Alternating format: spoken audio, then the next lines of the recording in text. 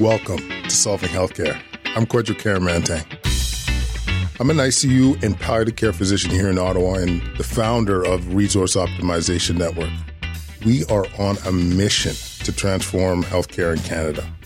I'm going to talk with physicians, nurses, administrators, patients and their families because inefficiencies, overwork, and overcrowding affects us all. I believe it's time for a better healthcare system that's more cost-effective, dignified, and just for everyone involved. Welcome back, everybody. We are on our second live cast with the infectious disease boys. We're talking all things COVID. We're getting serious again. Well, kind of serious. I don't know if you saw the last live cast, you recognize it's not going to be that serious. So yeah, we're excited. We're going to talk a little bit about schools. We're going to talk about what's going on down south, sports teams, gyms, everything you can think of that's recently come up in terms of COVID-19. So before getting started, I get some housekeeping things out of the way. I want to thank Julia Hajar, who's going to be fielding some questions. She is the queen bee in our group at Solving Healthcare. She got, once again, has that awesome website, A Spoonful of Science, if you're looking for any nutritional knowledge, especially in the context of the pandemic. So just want to give you a shout out, Julia. Also want to give a shout out to Give a Mile. Our merchandise this month, hold on, I got to do my Vanna White, Vanna Black. Merchandise this month we're for the month of August. Our proceeds are going to go to Give a Mile. I got to tell you about this. If you haven't heard episode, I think it's 54-ish with Kevin Crow, where he basically connects dying patients with their families through donation of your air miles. It's such a beautiful thing. They also take cash donations, so we'll be trying to fundraise for them in the month of August. Kevin, if you're listening, love you, brother. You're doing some special work, my friend. Last thing, we are having our first virtual summit. As you know, we are a big advocate of trying to get our people healthier, our patients healthier. And one way of doing that is a low-carb or ketogenic approach to health, especially in the context of COVID-19, improving your metabolic profile. So August 9th, 3:30 p.m., sign up. For $20, you get the basic package where you get the live footage. $49, you get the recording, video, audio, and the transcripts, and you get CME credit. We got accredited. That's how gangster we are. We got accredited for this bad boy. So 3.5 hours or whatever it is, you'll get full of knowledge. And so we'll send the links in the notes there. Last thing, if you want the direct video and audio of this live cast, type in ID into the text box or NL. I think ID or NL, and we'll be sending you the materials. So thank you, everybody, for doing that. Okay, our two guests today, I don't even feel like they need an introduction, to be honest with you. Suman Chakrabarti and Isaac Bogoch, you're going to see them on CTV, CBC, talking all things COVID, and I guess recently CNN. That's real, dog. Like that's serious. So yeah, these guys are super knowledgeable. They're go-to guys in the country in terms of what's going on with COVID-19. So I just want to really thank you guys for making the appearance again. Welcome. Thanks for having us, man. Cheers. Oh man, we love being here. Absolutely. This time I brought my Vino, my $9. There we go. $9 a bottle Vino. Climb. Okay, and we're starting off well. I got to say too, I got to give love to Suman. He was texting like crazy. He was like, I got these interview techniques that you might want to be able to use here. It's like, I'm like, okay, Larry King, we'll get going here. So I'm telling you how to do your podcast. Isn't that the way it should be? Oh my God. Are you joking? Oh, I loved it. And so I'm going to start with the Suman style. Buddy, this question's directed to Suman Chakrabarti. When we were texting each other this morning, you brought up a great point, which I don't know if I would have got to, is these, like, what to expect in the future here in the fall. Like we're expecting we're going to see these new cases come up. And personally, from the media, you got to get a sense that there's a sense of panic when we hear these increasing cases and so forth. What's your perspective on all this? Yeah, this is actually an awesome point. Just before I move on, I just want to point out that I no longer have the mountain bunker behind me. I actually have like something that is half as good as what Isaac has behind him, but it gives it balances a little bit of what's happening here. Fake plant. And a plant. Yeah, that's what I need. Fake. Fake. No, so I think that's a great point. I think that it's one of the things that Isaac and I have been talking a lot with one of our buddies, Zane, as well, is that, moving forward now, we're in this new phase of the pandemic. We're now at an awesome point in Canada. It wasn't perfect to get here, but it's amazing. We're at low community transmission. And what we're going to be hearing over and over again for the next several months is these clusters are going to be popping up. All right. And a couple of things that I want to remind people that these clusters, the fact that they pop up is actually a good thing. It means that we are identifying them and able to kind of quash them, or as Isaac says, quell them early. So you get small fires, you prevent them from becoming big ones. And another big thing to remember is that what's happening in the States is really scary, but it took weeks and weeks and weeks of uncontrolled growth to get there. So if you're starting to see these kind of things popping up all over the country, it doesn't mean that we're going to all of a sudden explode into, epidemic growth right away. And I think that right now we're in a good spot. We're going to see stuff. We have to keep an eye on things, but I think that ultimately we're doing the right thing going into stage 3, and at least in Ontario in stage 3. Unreal. Isaac, anything to add to that? Oh, really? I just, obviously we're doing all right right now, and kudos to Canada for getting here. I think it's been tough, right? Everyone was locked down for a few months and took a tremendous personal toll, financial toll, psychological toll, emotional toll, but we got here. And now the goal is to maintain it as much as possible, see if we can even suppress this even further. I think it's just, unfortunately, the sad reality that as we enjoy our summer, we're going to come toward cooler months ahead. And September, October, it's just going to get cooler and cooler, and people are going to cluster indoors. And we know this virus likes to be transmitted in indoor environments with lots of people who are in close proximity for prolonged periods of time. Doesn't matter if it's a bar, a school, a synagogue, a recreational center, it just doesn't matter. When we get those 4 things, we see this virus transmitted. And I think that many of us watching this sort of expect that we're going to see a rise in cases in the fall. Fortunately, behind the scenes, there's an all hands on deck approach. I mean, they're stockpiling PPE, they're getting lab capacity ready, there's protocols, there's early detection systems. Like, there's a lot of stuff that's happening behind the scenes. And the goal is, A, prevent that, and B, if we do see that, the second wave, hopefully all those policies and all that infrastructure will be put to good work, and we can really dampen that as much as possible. Absolutely. So this might seem like a silly question, but I was listening to a podcast and they were trying to define second wave. Like, what really does that mean? And I think it's all crap.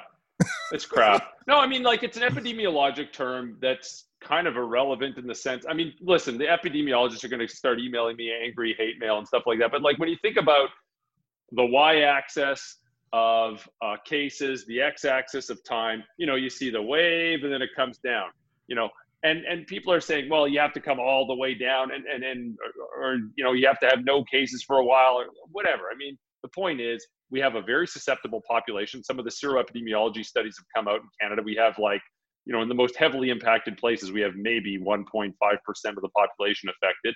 Most places are far less than 1%. So you have a very susceptible population with a very contagious virus. The point is, if this virus gets introduced, it can take off like wildfire if we let our guard down. And, whether it's a spike in the first wave or a true second wave, it just doesn't matter. It just means we're seeing more cases, and we got to really adhere to these public health restrictions to prevent this from taking off. Mm-hmm. Mm. So, getting back to the U.S. for a second, just before moving on, like, what happened? Like, I know it sounds like obviously when you see the pictures on, but like, what's with those guys? Exactly, because I mean, the only reason I really want to illustrate it is because I don't know if it's a fair comparison. Like when we often see what's going on, and we often tell ourselves, "This is going to be us next." But maybe we'll start with Suman, Larry King style. What do you think happened, like in the southern states there? It's honestly not anything all that complicated. What happened is, and I want to remind people that one of the diamonds in the rough in the U.S. response has been Anthony Fauci. He's been unfortunately maligned a lot, but the thing is, he's been doing a great job. And this very thing that we're doing, this kind of staged approach, where we're going from something in slow opening, that was actually something that he and his team had initially presented to the government back in whatever it was, April. So the main thing with them is that they opened up, number one, too soon. But remember, they did get to a point where they were suppressing cases. So we can't forget that. They opened up too soon and they opened up too quickly. So Isaac and I remember we were talking about Vegas. Vegas had that big ad that, open for business. And you're looking at this, it's like they're in like whatever that big hotel is, but the whole place is packed with people. And we just knew this was coming. So that's as simple as it is. And unfortunately, since that time, they have a population that, I understand civil liberties. It's really, really important. But I think that they kind of are outweighing that with the greater good. So people don't want to wear masks. People don't want to admit that there's a problem happening. And you're seeing what's happening in all over the states right now. And it's scary. Yeah, I agree. I mean, they really had a knack for politicizing the virus. And it's done them such a disservice. And on top of that, sadly, there's been, I think, weak leadership on a political standpoint. There hasn't been weak public health leadership. I think, got, like Suman points out, Tony Fauci is probably one of the world's best doctors and public health leaders, but with some, I think, weak at the federal level and at the state level, some weak leadership and a failure to really embrace science and data. I think they've had a rough go. And it's easy to stand north of the border and sort of point our fingers and be all smug about it. But at the end of the day, I mean, there are friends and our neighbors, and there's still a lot of lives that are being lost. And a lot of this is completely preventable. It's awful to watch. I mean, we look at the numbers and we just, wow, Florida with the day that had 15,000 new cases a day. And you're just like, what is going on? But like it, the human lives often get lost with those numbers and with those graphs. So hopefully they turn it around soon, because it's really unfortunate to watch. And Suman and I have some good friends that live and work down there that are intimately involved with the with the pandemic, and it's pretty ugly in many of these places. So it's tough. Absolutely. And to be clear, it's not just the numbers are going up. You're also seeing hospitalizations, like real markers of severity of COVID-19. Yeah. Oh, you see deaths. You're seeing, hospital capacity and surge capacity. There was a time in Houston was admitting adults to their pediatric hospital. They were, the ICUs were full, and they're shifting people out of Houston to other ICUs. They've reached and exceeded hospital capacity in many places in Florida. It's just. And keep in mind that it's really too bad. One scary thing for me was at Texas Medical Center. That was, they had surge capacity of 450 beds. Surge capacity, and that was full. And I found that to be just actually. Although, have you heard of what's going on there now? Have things gotten a bit better, or because I haven't heard any New York City catastrophe yet? Well, I think I don't know. Yeah, but if you're in surge capacity, you're not firing on all cylinders. Just because you actually have beds doesn't mean that they're staffed well. I think when you're using surge capacity, typically the quality of care declines. And I mean, it's one thing to say you have 400 and something beds, but it's another thing of what's the quality of patient care? And we've seen really, I mean, I was going to say interesting, but terrible data actually coming out of New York and also France, where you look at excess mortality and non-COVID mortality. People are dying of cardiovascular outcomes and stuff because they're either not coming to hospital for MIs because they're scared, or B, they are coming to hospital, but they're just not getting the same appropriate level of care because the healthcare system is stretched beyond capacity. So it's a difficult. It's certainly awful to watch. Yeah, and I mean, it's not a stretch to think that if you are surging, you're not going to get optimal care. Things are going to be missed. People that are normally should be taking care of you aren't taking care of you. You're getting like non-specialty care potentially. Get like Isaac looking after you. Like if you would come in the ICU. Isaac that's what would happen. Suman doing surgery. You know what I mean? Exactly. Why you doing my bypass, son? Forget about this. This I didn't think I was going to go into this, but I think I want to dive into it a bit. The serologic testing. Anytime I read about this, I get the sense it's not sensitive or sensitive. So, or sensitive or specific, sorry. So for those that are non-medical, so I'm asking like their test to see if you've been exposed to the virus or if you're immune to the virus. And I actually took a test yesterday. They were offering for hospital staff to be able to screen. But yeah, when I read about it, you do get the sense that I don't know how accurate these tests are. Do you guys get that sense as well? We'll start with they're crap. Or Isaac. Oh, sorry, Suman. Suman. We'll start with Suman Chakrabarti. Start with me. Suman Chakrabarti. I agree. You know, and I think that initially we were seeing that like there was a lot of problems with specificity actually. And the thing is that number one, there's lots of tests. I think Canada did a good job in terms of vetting which one they're going to use. There's tons of junk ones that were available that were kind of pushed through approval in the States.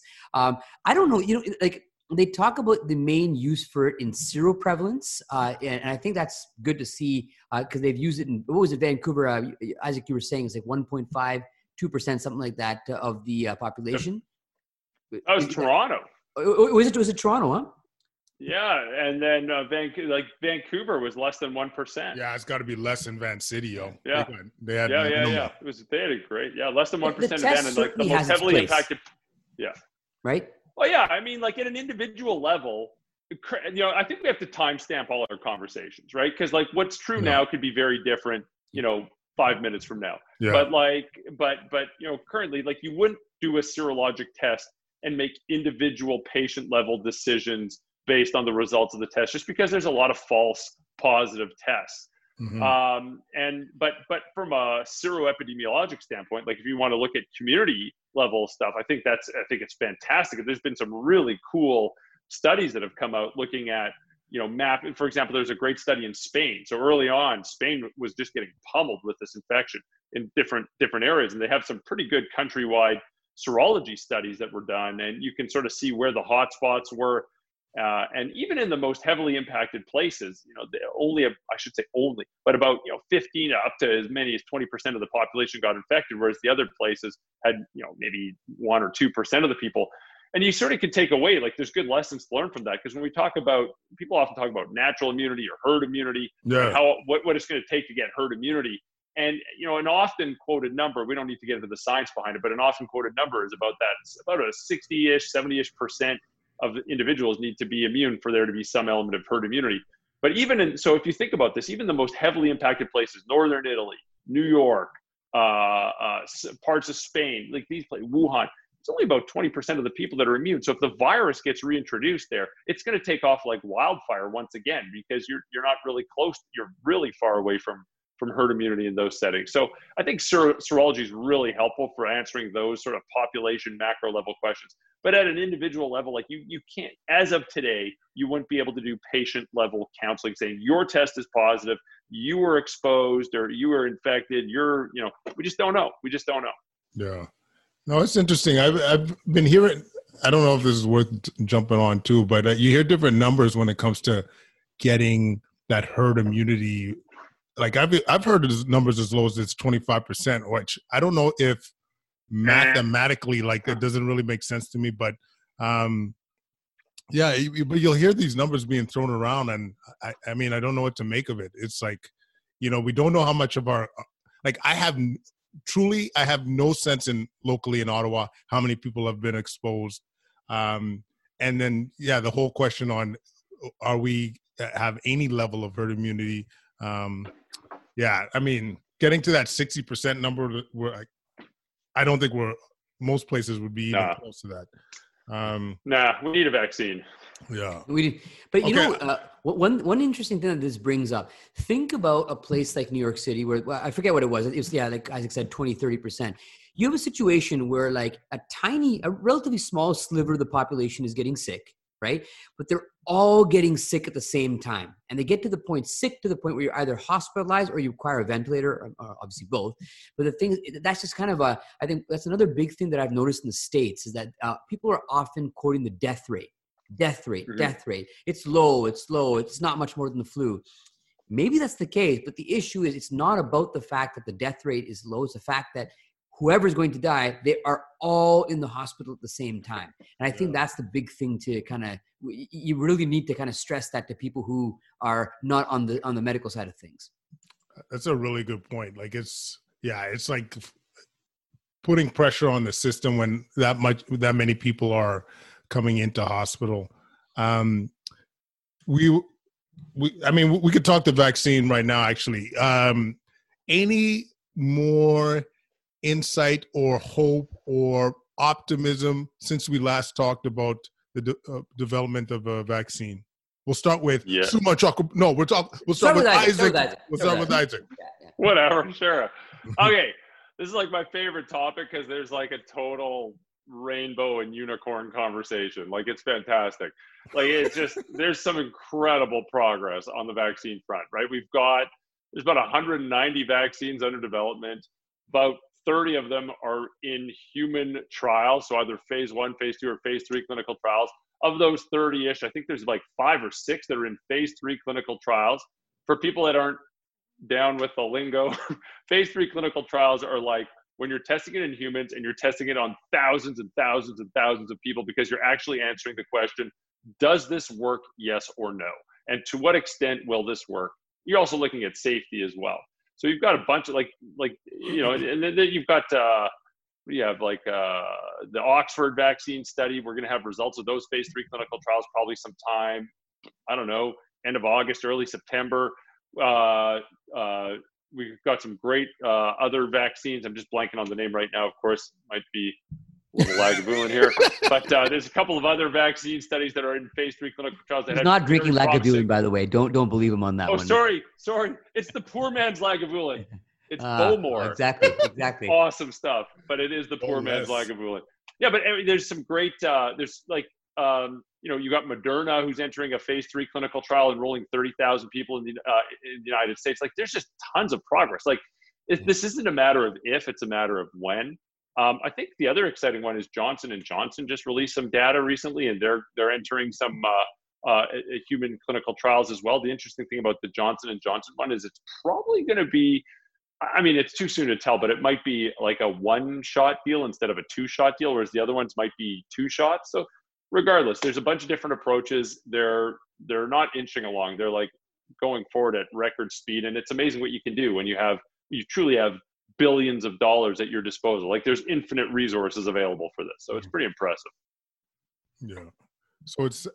So you sound pretty optimistic that there'll be something available. I mean, it's not clear to me what the timelines would be there, but it sounds like there's progress happening. You got a sense of timeline?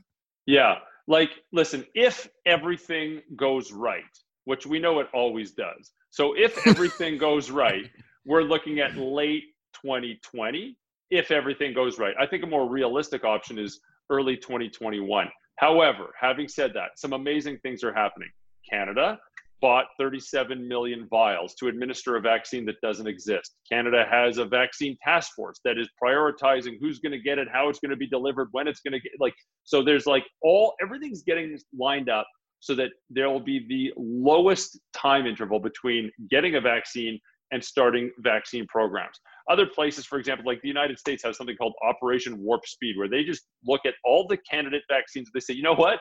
We're going to buy all of them. We're going to just make gazillions of doses of all these different vaccines. Hey, and guess what? Some of them aren't even going to work out. We're just going to waste those billions of dollars and discard them, because if one of them works out, we already have enough produced so we can start our vaccine programs with little time delay. Like, that's what countries are doing, and it's incredible to see. Wow.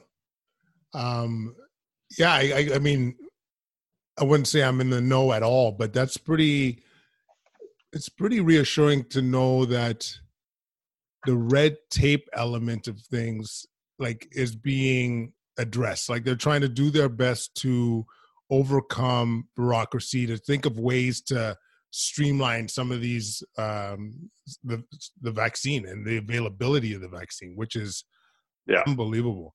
And safety, I don't think is going to be compromised. I really don't. I know people who are vaccine nervous or vaccine hesitant or are worried about the pace of exploration. I think a lot of this was driven because, first of all, a lot of the vaccines that are being produced are using pre-existing vaccine infrastructure and safe vaccines that have already been used and implemented in real world settings, just with a tiny tweak to ensure that it's protective against COVID-19. And the ones that haven't been successfully used in humans are like newer developments. I mean, again, there's like infinite. It's amazing what you can do when money is not an issue. Like it's amazing what you can do and the research and the progress that you can make. So I think these are going to be as safe as any other vaccine that we have. So I'm not really concerned. I mean, they're doing the phase 3 trials. What makes me nervous is two things: Russia and China.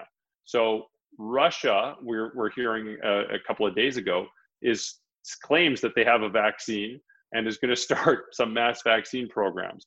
Cool, interesting. There's some brilliant scientists in Russia. Like they're tremendous, but like we haven't seen any data from Russia. Like, do they have phase 1 trials, phase 2 trials? Like, do they do the phase 3 trials? It doesn't sound like it based on what we're hearing in the news. I appreciate that might not be the whole story, but like, what are they doing? You should really have phase 3 clinical trials and safety data before you start administering a vaccine.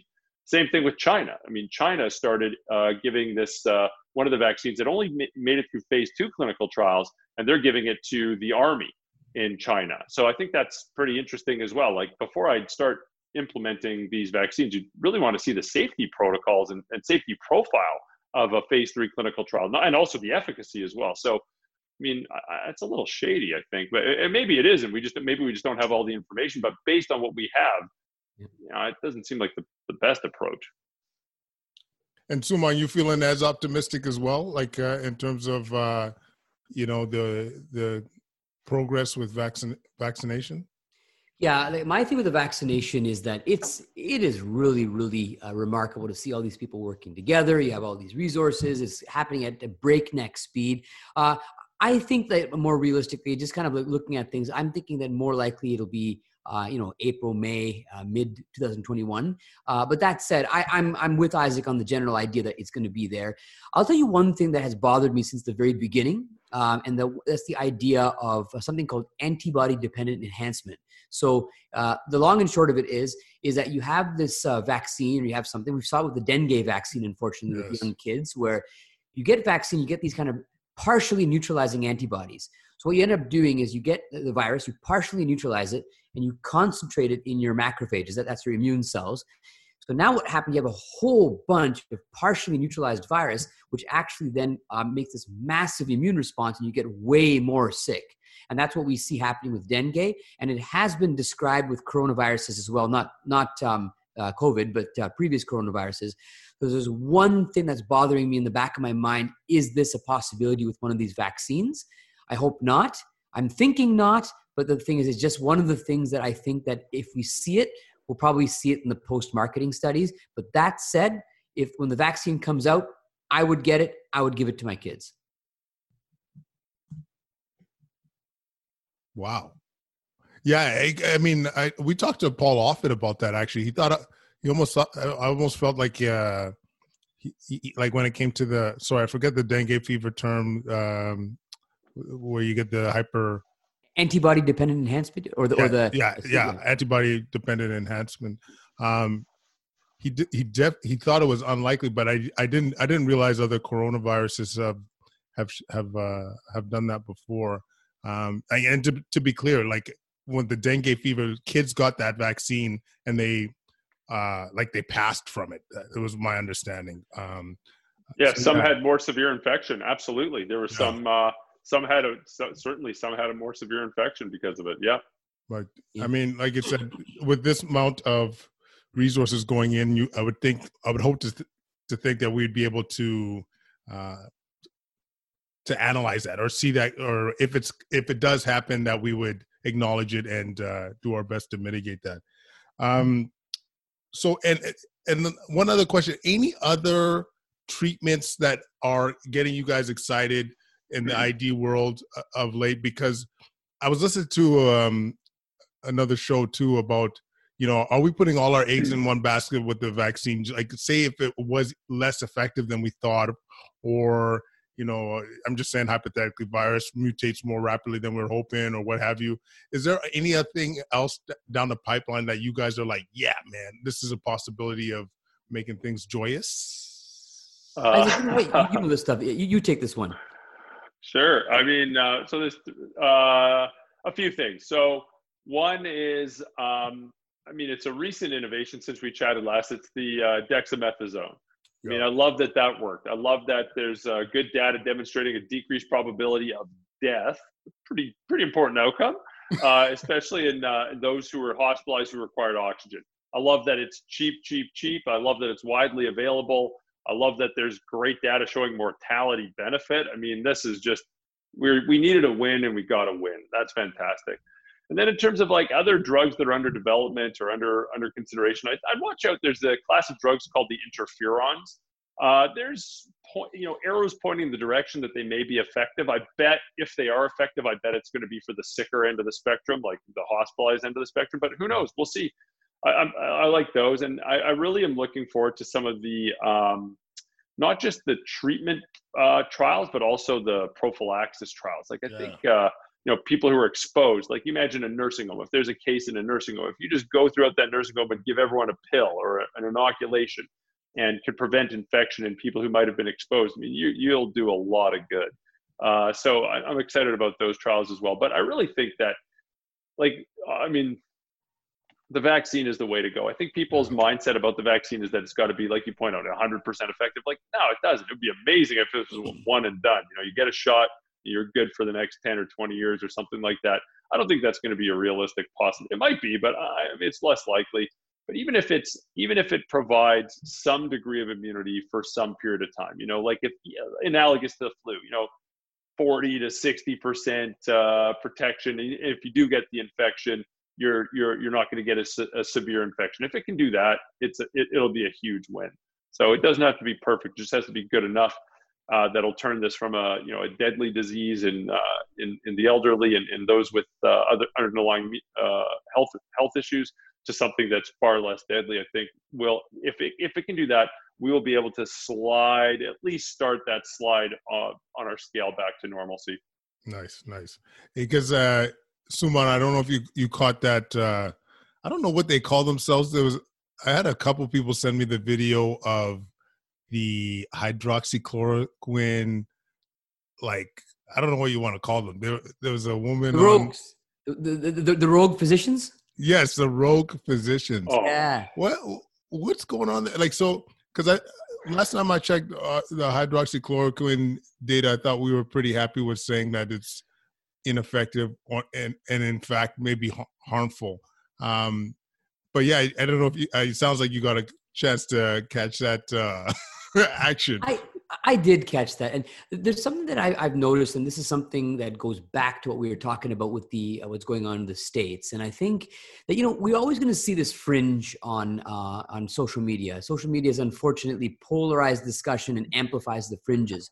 And, it's interesting. If you see what was happening with that hydroxychloroquine thing, is that it kind of brings up that conspiracy theory. It's that this thing works. It's easy, it's cheap, but we're keeping you from having it. Listen, if hydroxychloroquine worked, that would be amazing. It's so available and it's cheap as anything. And the thing is, it's relatively, not completely, but it's relatively safe.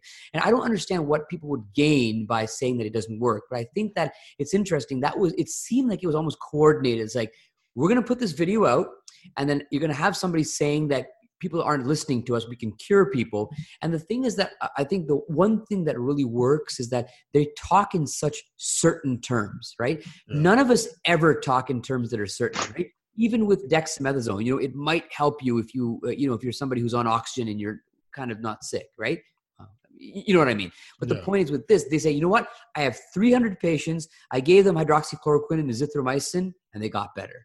And you know what? That kind of message really, really resonates with people. And I think that when I saw that, I was like, oh my God, here we go again. And I don't know what the purpose of that is, but it certainly has kind of brought that back into the forefront of the conversation.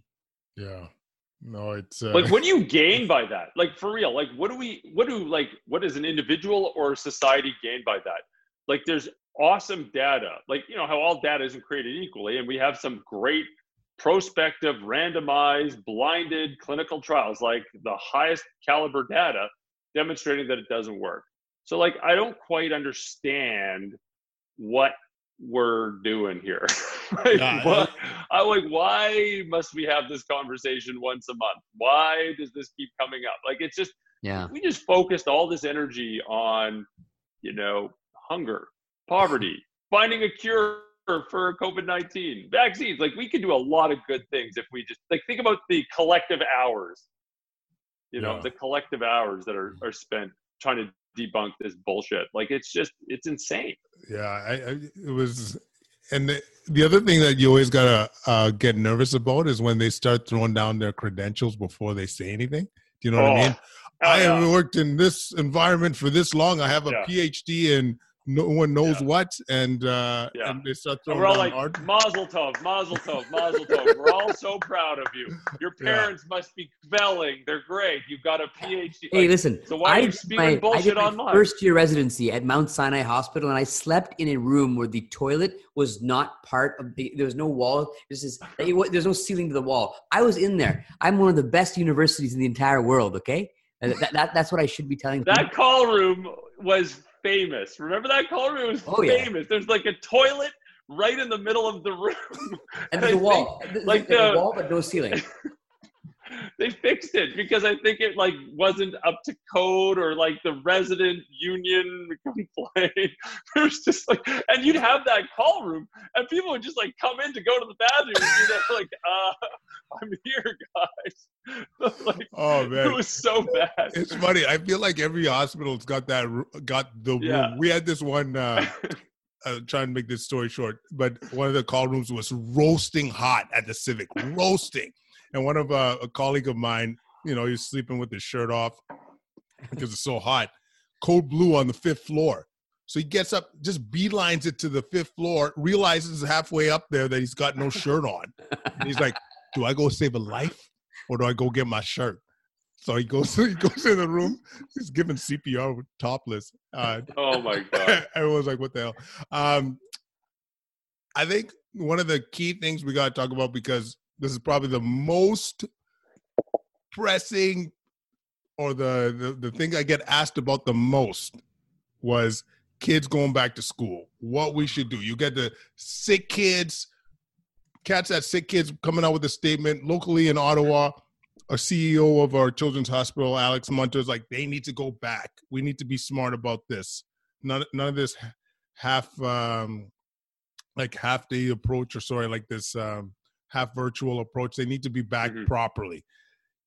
From you guys' perspective, what do you guys think? Like, what if you guys were king for a day or month or whatever, how would you approach this kids going back to school? Suman Chakrabarti. Oh, I'll take this one. I have kids in school. Honestly, though, I think that this is an amazing quote from a guy named Dr. Michael Ryan from WHO. And he said something a couple of days ago, maybe a week ago. The best thing we can do for our kids in order to make things safe, and it's actually safety all over the community, is have low community spread. And that's where we right now are at in Canada. If you have low community spread, it's better than physical distancing, it's better than hand washing. And by the way, I'm not saying to not do it. You still do it. I'm just saying that it just makes the risk of everything so much smaller. And I think that I tend to agree. Like, I was looking at this report. It is a thankless job. It is really, really complicated. And it's something that involves, the nearest and dearest things to us in our lives, which is our kids. And I think that, kudos to the Sick Kids group, and, also CHEO, they put out a couple of statements as well. So it's going to be tough, but I agree overall that you need to have the kids back in school. There's things you can do to mitigate the risk. And I also understand that you can't keep going back and forth between kind of a hybrid and then full school, because you have parents who are working. That is just going to cause havoc, right? But that said, there are risks. We have seen that kids tend to be, I'm going to be careful with my words here. Kids can get the infection, they can spread it as well. But overall, the risk is smaller. It's just there, and you have to consider it. There's also the big idea that, we're not in peds, any of the three of us, but kids are so different, whether you're 4 years old versus if you're 14 years old. And these are all things that they have to constantly be thinking of. So I saw a lot of people upset that we're not recommending, or not we, but the peds aren't recommending masks for 6-year-olds. Like, how would you do that, right? You have to be pragmatic about things. So I just think that this is a very difficult situation. The term that I've heard, it's a wicked problem, one that has many solutions. None of them are perfect. And I think that overall, we will be good as long as we keep community transmission low. And I think that I'm one of the people that thinks that we should go back, not half-assed. We should be using our whole ass. That's the way that I feel. All right. You never heard that one before?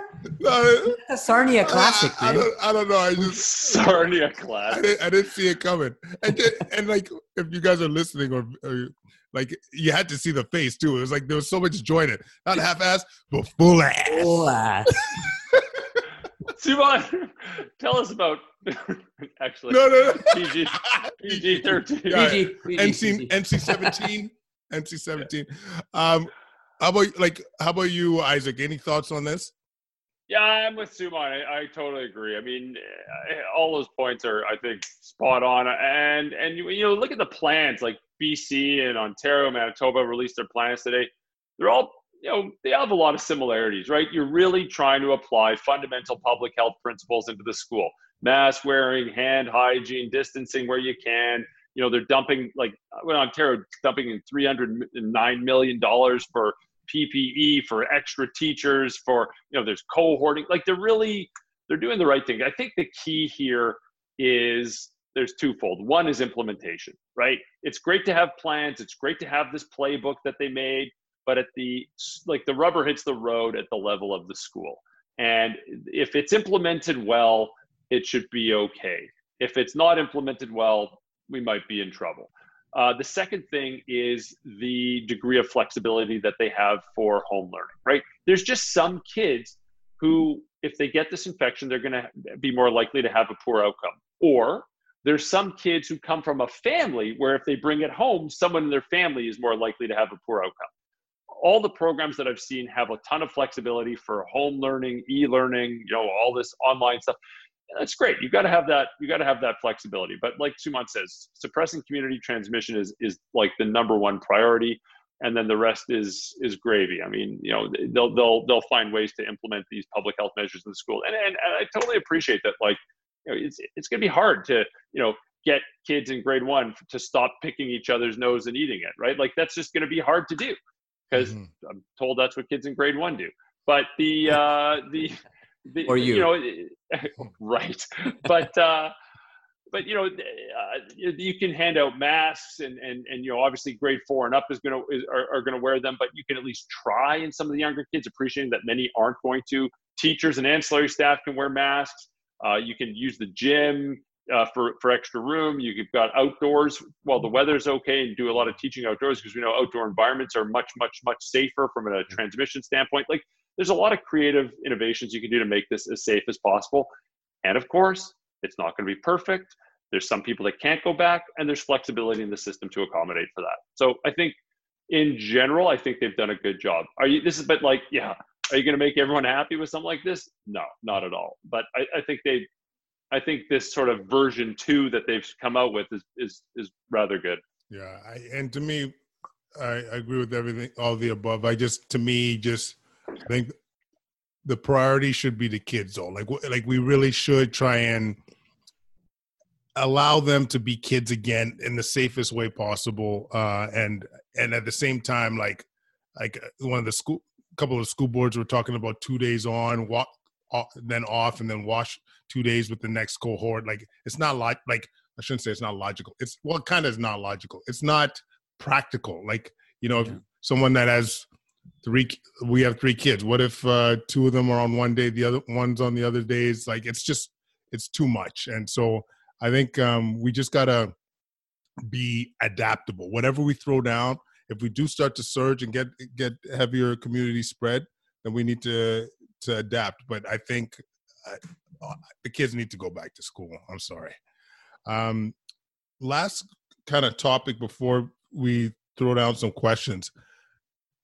I'm interested to hear you guys' perspective on masks. And so full disclosure, I initially I thought it was odd that at least in Ottawa, we were having there were some days where we were having no transmission at all, no positive tests. And we were going into phase 3, and they were putting mandatory masks in indoors.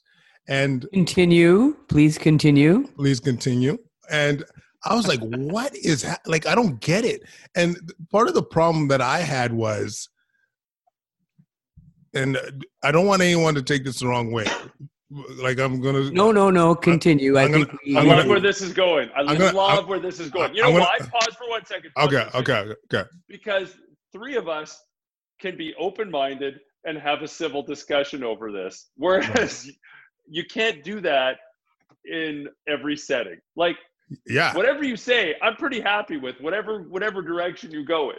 And we can actually have a reasonable, civil, and logical discussion, which seems to be challenging with this topic, and also the school discussion as well. Yeah, okay, pardon me. Absolutely. And I'm going to preface this because I'm going to get heat for this a little bit, I'm sure. But I'm prefacing this is I want to do what's best for our people in general. Okay, what's going to keep our people safe in general. Okay, so my concern with especially number one, from an evidence point of view, I don't know how. When it comes especially to homemade cloth masks, I don't know how effective they are personally from the little that I've read. But my angst is are we teaching cats how to use a mask? You watch them. They'll go to Costco with their gloves on as well, and they'll adjust this thing. They'll put it down here. They'll touch everything. They'll cough into their hand, adjust it again. I just don't know if, when you say everyone's got to wear a mask indoors, I just worry that without the education on how to use the mask properly, isn't there the possibility that it could make things worse? That was in the back of my mind. You know what I mean? And I know this is just me thinking out loud a bit, but I just wanted to hear you guys' perspective when it comes to not only your thoughts on when we made masks mandatory indoors, but also the evidence for it. So you guys got the stage here. I'm going to start with Suman Chakrabarti. Okay. Suman Chakrabarti. I had a mask here, but I was going to put it on for this, but just to add some performative flair. So yeah, this is absolutely something that I think that one of the things that, and I myself at the very beginning of this had we're talking about back in April when Isaac and I first started talking. Oh wait, Suman. So before I start, just so I don't get in shit. I was one of the biggest proponents at our hospital. I was showing them, there was the Atul Gawande's New Yorker article saying hey, look, this is the approach they used. People in hospital wearing masks and distancing to really mitigate the risk of healthcare providers getting it. So I was pro mask. I was hey, throw that, we should be actually wearing masks in hospital. So I just wanted to throw that before I forgot. Yeah. Sorry to catch it. Yeah. And so first of all, I agree. And I'll put that out there as well. I think masks are definitely for the hospital. It makes sense. In certain high-risk settings makes sense, especially indoors where it's very difficult to physically distance. But I agree. The problem with this is it's a very, very nuanced topic. And we always, whenever we talk about this, we always bring up Thunder Bay, Ontario, or Kenora, Ontario, or Pickle Lake. You have places where they haven't had any cases, some cases, or they haven't had cases in weeks. And to make a mandatory mask protocol there where you already have essentially suppressed or absent community transmission, it doesn't actually make a lot of sense, right? But I understand it's difficult because this is, you're looking at this thing, you have to make a different recommendation depending on where you are. The other problem with the mask thing is that I think that there's a lot of leaps of faith, and people were very willing to go from an assumption to what you want to do in practice. Okay, so the thing is, mask. Well, you know what? We know that. Look, when you cough, nothing much comes out, so that must mean that it protects everyone. Let's have everybody wear masks, right? So that's what I think, that the conversation is nuanced, and nobody is saying that masks have no role. I just think that when we try to talk about masks having role in a certain place, you get shouted down by the unfortunate, the politicization of the whole thing. So when I go out, I think in Mississauga, we were one of the highest hit regions in the country. And I think that wearing a mask when the community transmission was high, especially indoors, makes a lot of sense. But in other places, it certainly didn't. And I think that the best thing is you make something where wearing of masks is normalized. You want to wear one? You do it. And the thing is that if you're not wearing one outside, nobody should be shamed for it. And I think that in certain things that if you're getting your teeth done, you're going to the dentist, you're getting your hair done. You did. You're going to get your hair done. That makes sense because, as Isaac mentioned, you are in close proximity to somebody for a long period of time, right? So those situations make sense. I think that the big issue is we should look at this in a nuanced way and have open discussion, as opposed to the kind of like rah mask or rah anti-mask that you see down in the States. Yeah, I like that. I agree. I mean, a lot of the points I was going to say have already been touched on. I think, like, at the end of the day, if you're in a high risk setting or a high burden setting, or even in a moderate setting, you're going into an indoor place, you put on a mask. It's as simple as that. I really think it's a very reasonable thing to do. It's the right thing to do. It's the smart thing to do. It's pretty simple. But people are calling for like blanket mandates across the country. And I thought that was a little ridiculous because, there is such a regional variability in this infection. Yeah, I get it. People travel, people move. But I think the mandate is kind of like the last bullet you have in your gun. And there's a lot of things that you can do before you mandate masks. I kind of like Alberta's approach, where they're through July, they've given out something like 20 million masks. They gave them out at drive-through restaurants. They gave them out at homeless shelters. They gave them out at populations that were at greater risk for having this infection. They're like normalizing mask wearing. They're showing people how to wear them. It's just a smart approach. And I think if we did that across the board, you're going to see more and more people wear them, more and more people do the right thing, especially if you see cases climb. And again, if you have very low levels of transmission in a community, I personally, I don't think that mandating masks is the right approach at that point. But of course, if you're in a Florida or an Arizona type scenario, that's terrific. It's probably helpful. And again, it's one tool in the toolbox. And there's, of course, we have to remember that it's not, the masks are really on the totem pole or on the pyramid or whatever we're calling it. It's kind of like the least important rung. Like, it's the physical distancing that's really doing the heavy lifting. I think masks certainly can help, but I think they're sort of the least important. I like what Suan also said about making these leaps of faith. Like, at an individual level, like, no shit, they work. We've known this long before COVID-19. You put something over your mouth and nose and you're coughing, you're just going to spew less virus into the surroundings, be it influenza, respiratory syncytial virus, doesn't matter. But the key thing here is making those magical leaps and those jumps from individual level data to population level data. And of course, as Quadra, as you pointed out, you see a lot of people not wearing them right or touching their face. And it's just, you can't, just like you never make the magical leap from something that works in a test tube to something that this will be a great cure for people because it works in this test tube. You can't make that leap from human to population. So I think I don't have problems with mandating masks where there's like significant transmission in addition to when other public health measures are taken. But you're not going to mask your way out of a pandemic. I think you clearly need several other important public health interventions as well. Mm-hmm. I mean, I like the normalization approach. and take. I think there's a softer approach to this rather than mandate. But listen, like at the end of the day, I have the total respect of our public health authorities at the local level, at the provincial level, at the federal level. And, I was in Toronto talking about mask mandates and how I just didn't think it was the right thing to do at the right time. Our public health leaders and political leaders said we're mandating masks. Awesome. I'm all in. I totally respect that decision. Like, we can also have normal adult conversations about normal adult topics and not have temper tantrums like we're seeing some people do for masks, against masks, and fighting in Walmart.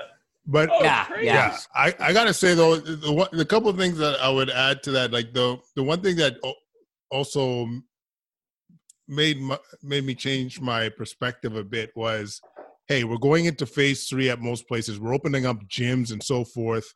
Knowing that if you're going to add something that's going to mitigate risk too, that made sense to me a little bit, but it wasn't being verbalized that way. I don't know if that's just my deduction or that's the way they felt, but that to me, at least, hey, we're opening things up more, add this added barrier, no pun intended, pun kind of intended.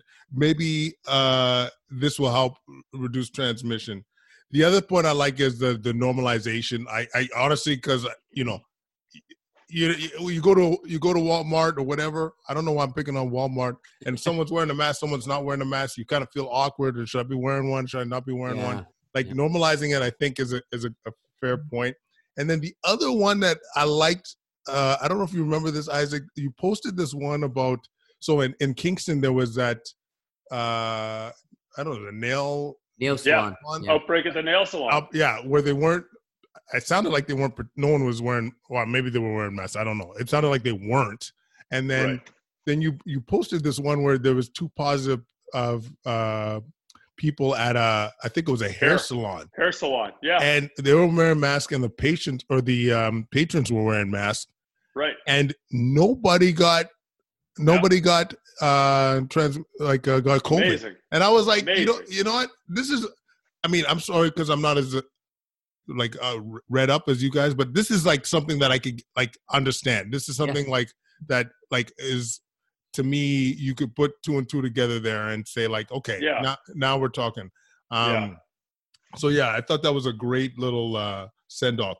Actually, remember with the mask though, there's an equity piece too that we didn't discuss. Yes. Right? If you're mandating masks, yes, you have to let people interact with the world around them. You cannot restrict people from interacting with the world around them. Public transportation is for everyone. Public parks are for everyone. Public buildings are public. They're for everyone. If you're going to mandate them, you give them out free of charge so that people can interact with the world around them. Some people can't afford a mask. Some people can't make a mask. So, for example, the TTC, Toronto's public transportation, is giving out 1 million masks for people so they can ride the subway or the bus and they won't get booted off if they don't have a mask on. Like there's an equity piece that has to be spoken. With those mandates comes an equity piece that is extremely important. Yeah, and straight up, if you're going to be serious about it, give them out. You know what I mean? Damn right. If this is where you want to play it, let's go. Give them out and make sure that everyone stays safe. That's the if we're serious about it. One last thing, maybe before questions, I know I keep saying this for real. What is, for people that are non-medical or non-medical, reliable, what do you guys like for go-to for COVID information? Like, do you guys have a source, or is it just your connections? Isaac. Hey. I go to his Twitter feed, Isaac's. Well, I mean, honestly, that's what I've been doing too. Like, you go to Isaac, you're throwing down some game. I'm like, where do you find this? Okay. It's not just for COVID. I mean, like for infectious diseases, tropical medicine, and general internal medicine, I read all the time. And I have like 1 million medical journals that I get the online table of contents fed right into my email.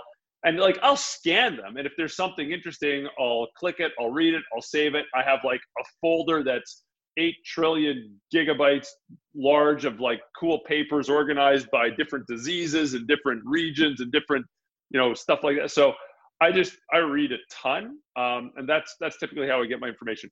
I'm very skeptical about like social media for knowledge acquisition. Unless you know what you're talking about, and I think you have to have your bullshit detectors on high alert, because there's just a lot of garbage out there. So I like, there's some very good but that's very medical, that's very clinical, and that's very epidemiologic. So it might not be helpful for the general public. For the general public, reputable websites. WHO has an awesome web page. They've got a myth busting section as well, where they answer great questions and great myths. Government of Canada has a good website. The United States Centers for Disease Control has a great website as well, where they have like Q&A just with common questions that people ask. So there's some very reputable sources.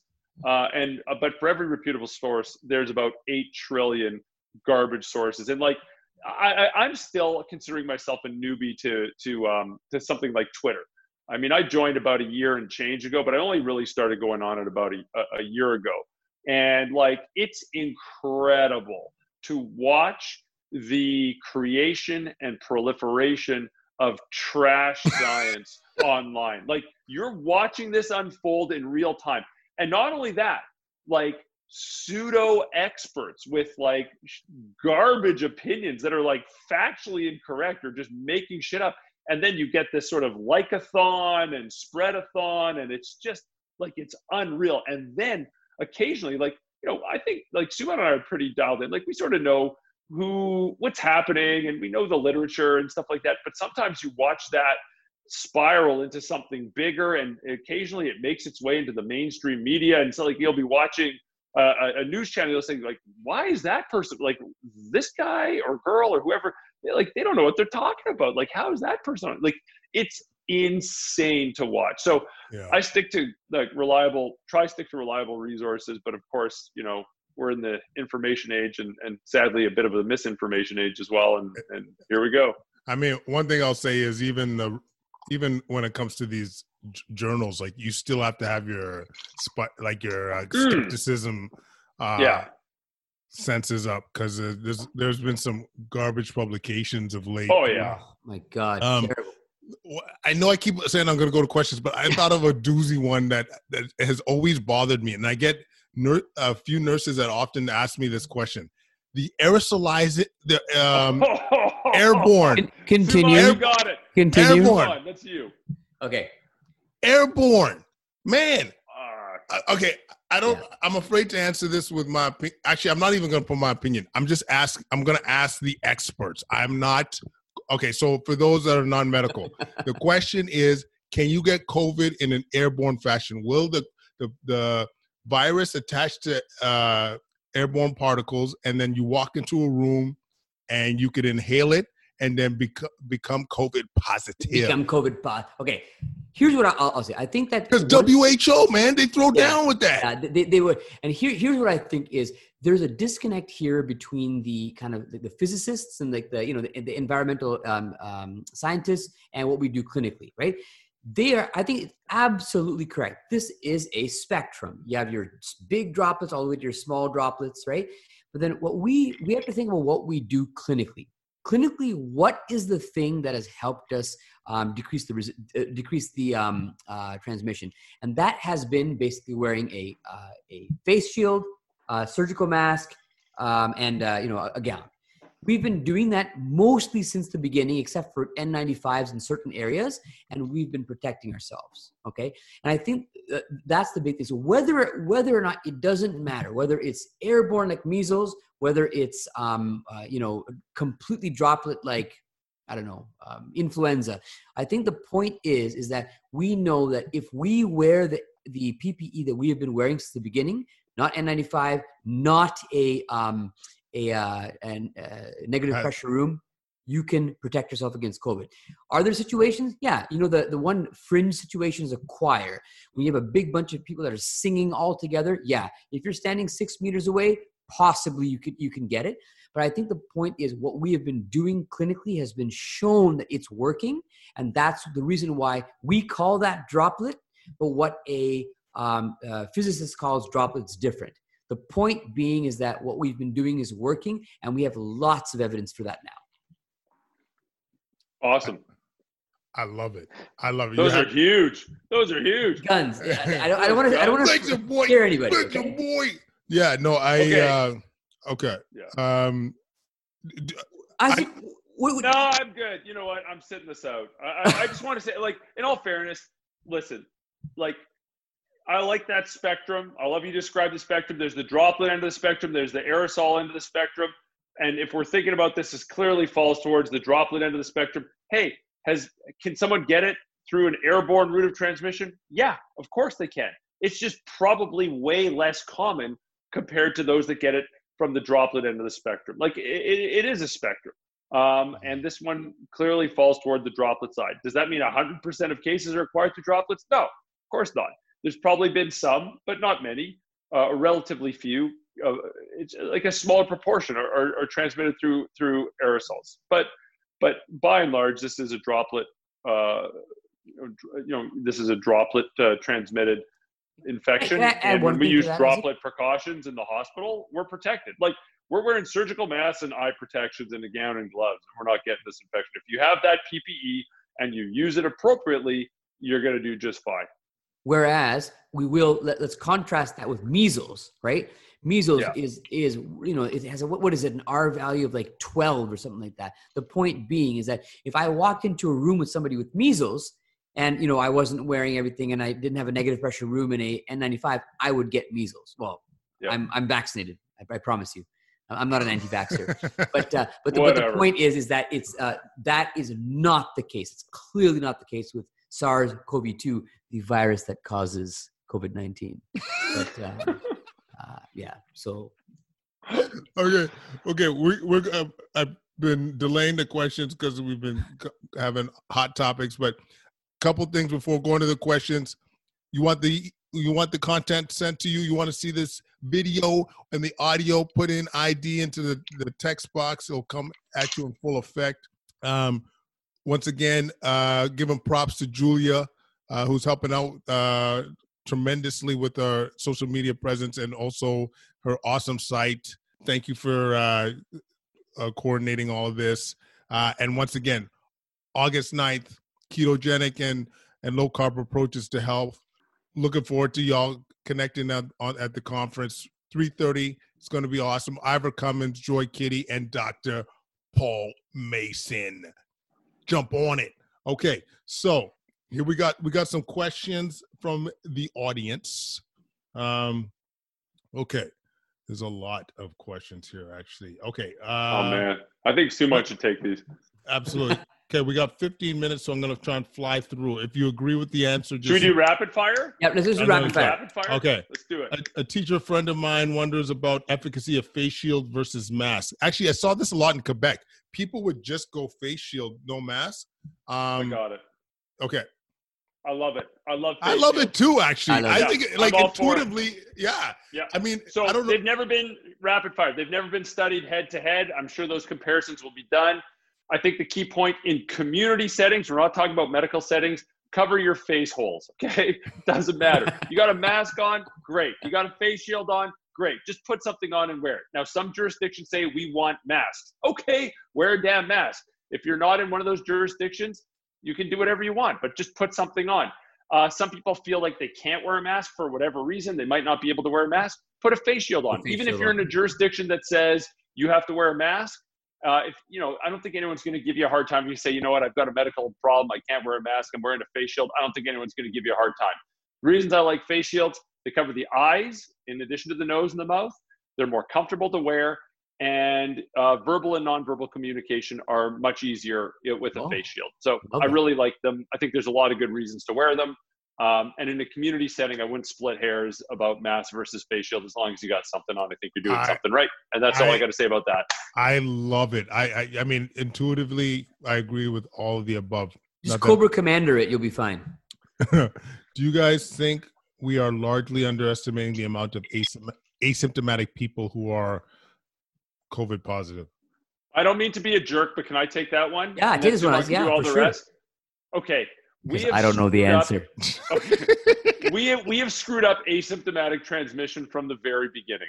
This is a pain in the ass because we haven't defined it properly. It should be pretty easy to define. Asymptomatic means no symptoms, but the way the studies have been done and how they've been done has really poorly studied this. I would say, even though you're reading in some studies 40% and 30% and 20%, I would quite frankly say that this is still unknown because we haven't done a good job studying it. And you know what, Mike, I could be wrong. Prove me wrong. Oh, maybe I'll be wrong. I don't know. I'm just open-minded to the data that comes in.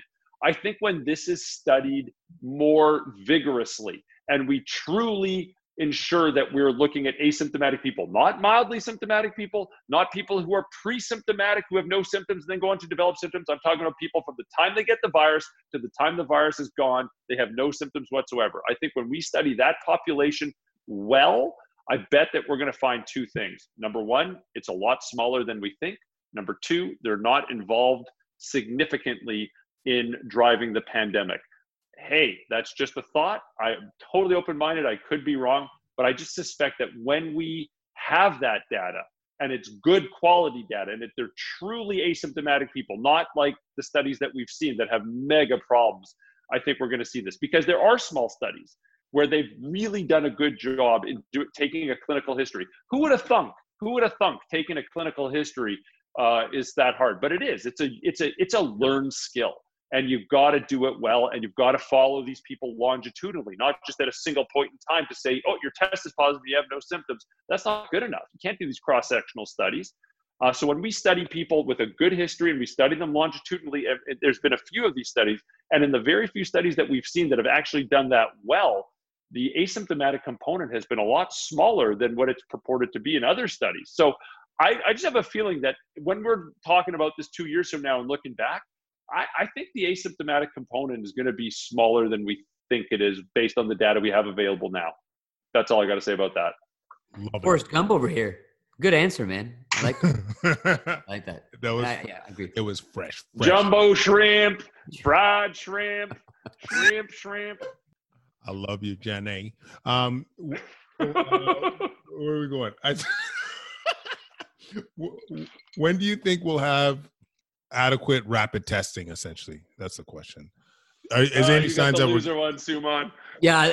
Question for Suman Chakrabarti. Question for Suman Chakrabarti. You know what? To be honest with you, like there are certain areas where it's been used, and they actually tried to use it here in Canada.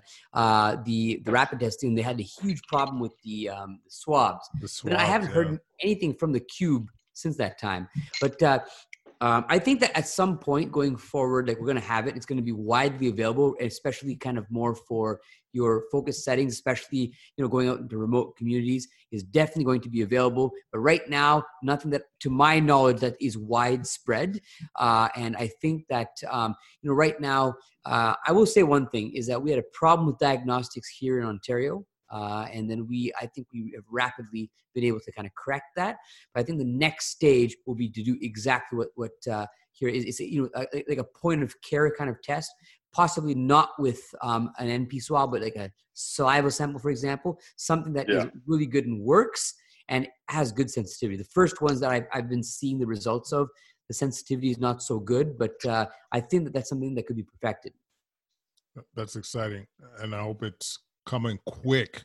Were you guys aware of any of the data of when the kids went back to school in Quebec, like in terms of were there any increased transmission or kids that got sick, hospitalized, or anything along those lines, or any, not necessarily in Quebec or any of the, trying to think, any places where, I guess BC let their kids go back to school too. Yeah. Any of that come down your pipe? Oh, there's a couple of things. Like, this is always a very contentious subject. And, people talk about different data from different countries with going back to school. There's a Finland-Sweden comparison and looking at younger kids versus older kids. And, a lot of the data points in the direction of the younger the children, maybe the safer it is. But there's holes in that because sometimes younger children can get this infection, but they don't really manifest symptoms, so they're not actually tested. So they might go undetected. There's the well-documented Israel saga where schools were significantly involved with amplifying the infection. And Israel actually had their epidemic under terrific control, but it was in schools and it was amplified in schools. And now they're actually, of course, nothing stays localized. It moved out of the schools into the community, and they're having some significant problems now. Korea just came out with some very interesting data. Again, it's not perfect, but the theme is older kids were more involved with transmission compared to younger kids, but that's not perfect, and people are going to send me hate mail for saying that. I'm writing you right one right now. There we go. So like there is, there's a growing database, but I think the fundamental principles, like Suman pointed out earlier, kids can get infected, kids could transmit the infection. And it's, sure, we can split hairs and talk about efficient transmission and symptoms and stuff like that. But if we go by the fundamental principles that kids can get infected and kids can transmit it, and then you think about putting 300 of them into a box and shaking it up, so you're gonna transmit this infection. It's gonna spread. It can easily spread in a school setting. So I think the key is, we really have to implement these fundamental public health principles in the schools, such that if it is introduced, it's just less likely to be transmitted from kid to kid or from kid to teacher. For real. I think this might be a good last question. Suman. Any data on occupational transmission in the hospital?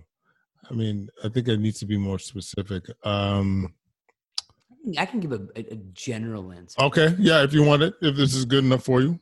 This is actually something that Isaac and I have had some interesting discussions on. So there is an interesting thing. So I don't have the exact numbers in my head, but one interesting thing is across Canada, there were lots of healthcare workers that have been described as being infected in all across. So this is all across the spectrum: docs, nurses, personal support workers, et cetera, et cetera.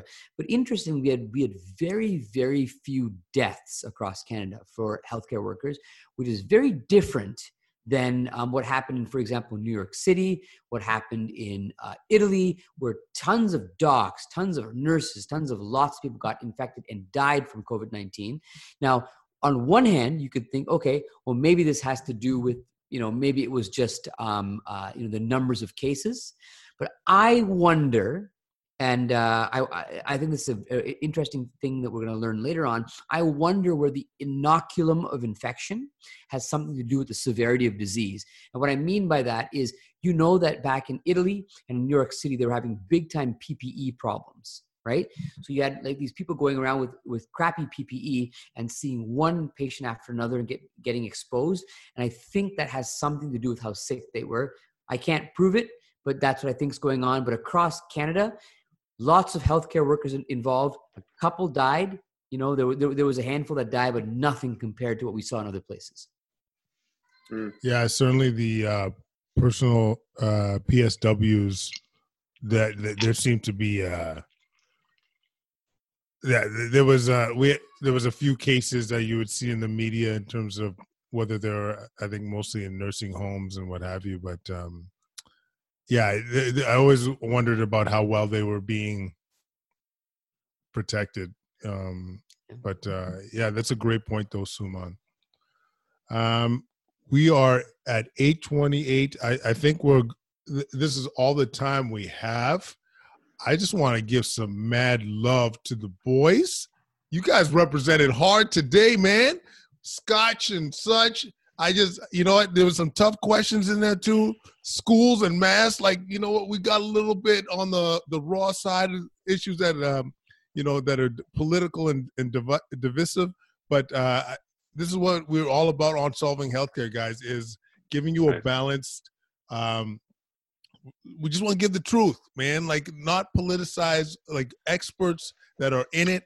We got frontline staff. All of us have been in front of COVID-19 patients, and I think what's coming from all of us is just, doing our best to inform you guys and to worry about what you need to worry about and not worry about what you don't need to worry about, because there's a lot of misinformation out there. And so I just want to give you guys mad props for doing this. I think I know it's helpful for a lot of the guys that are listening now. So much love, boys. This was awesome. Thanks so much for having us on. Thanks for having us, man. Anytime. All right, guys. Thanks so much for all of you guys that listened in. Connect with us on quadcast99@gmail.com. Instagram, we're on YouTube, we're on Facebook at Quadcast. Do you have a TikTok? Please tell me you have a TikTok. I would I still have dignity. I still have dignity. Am I allowed to say that? If you guys are TikTokers, I'll just say No. Okay. Well, you never know, man. No, but you see grown-ass people doing TikTok like crazy. What is wrong with people? Oh, Holy my God. crap. Anyways, a lot of love there. Connect with us. We're going to continue to bring out some monster content. So thanks so much, guys, and take care. Have a good night. You too, guys.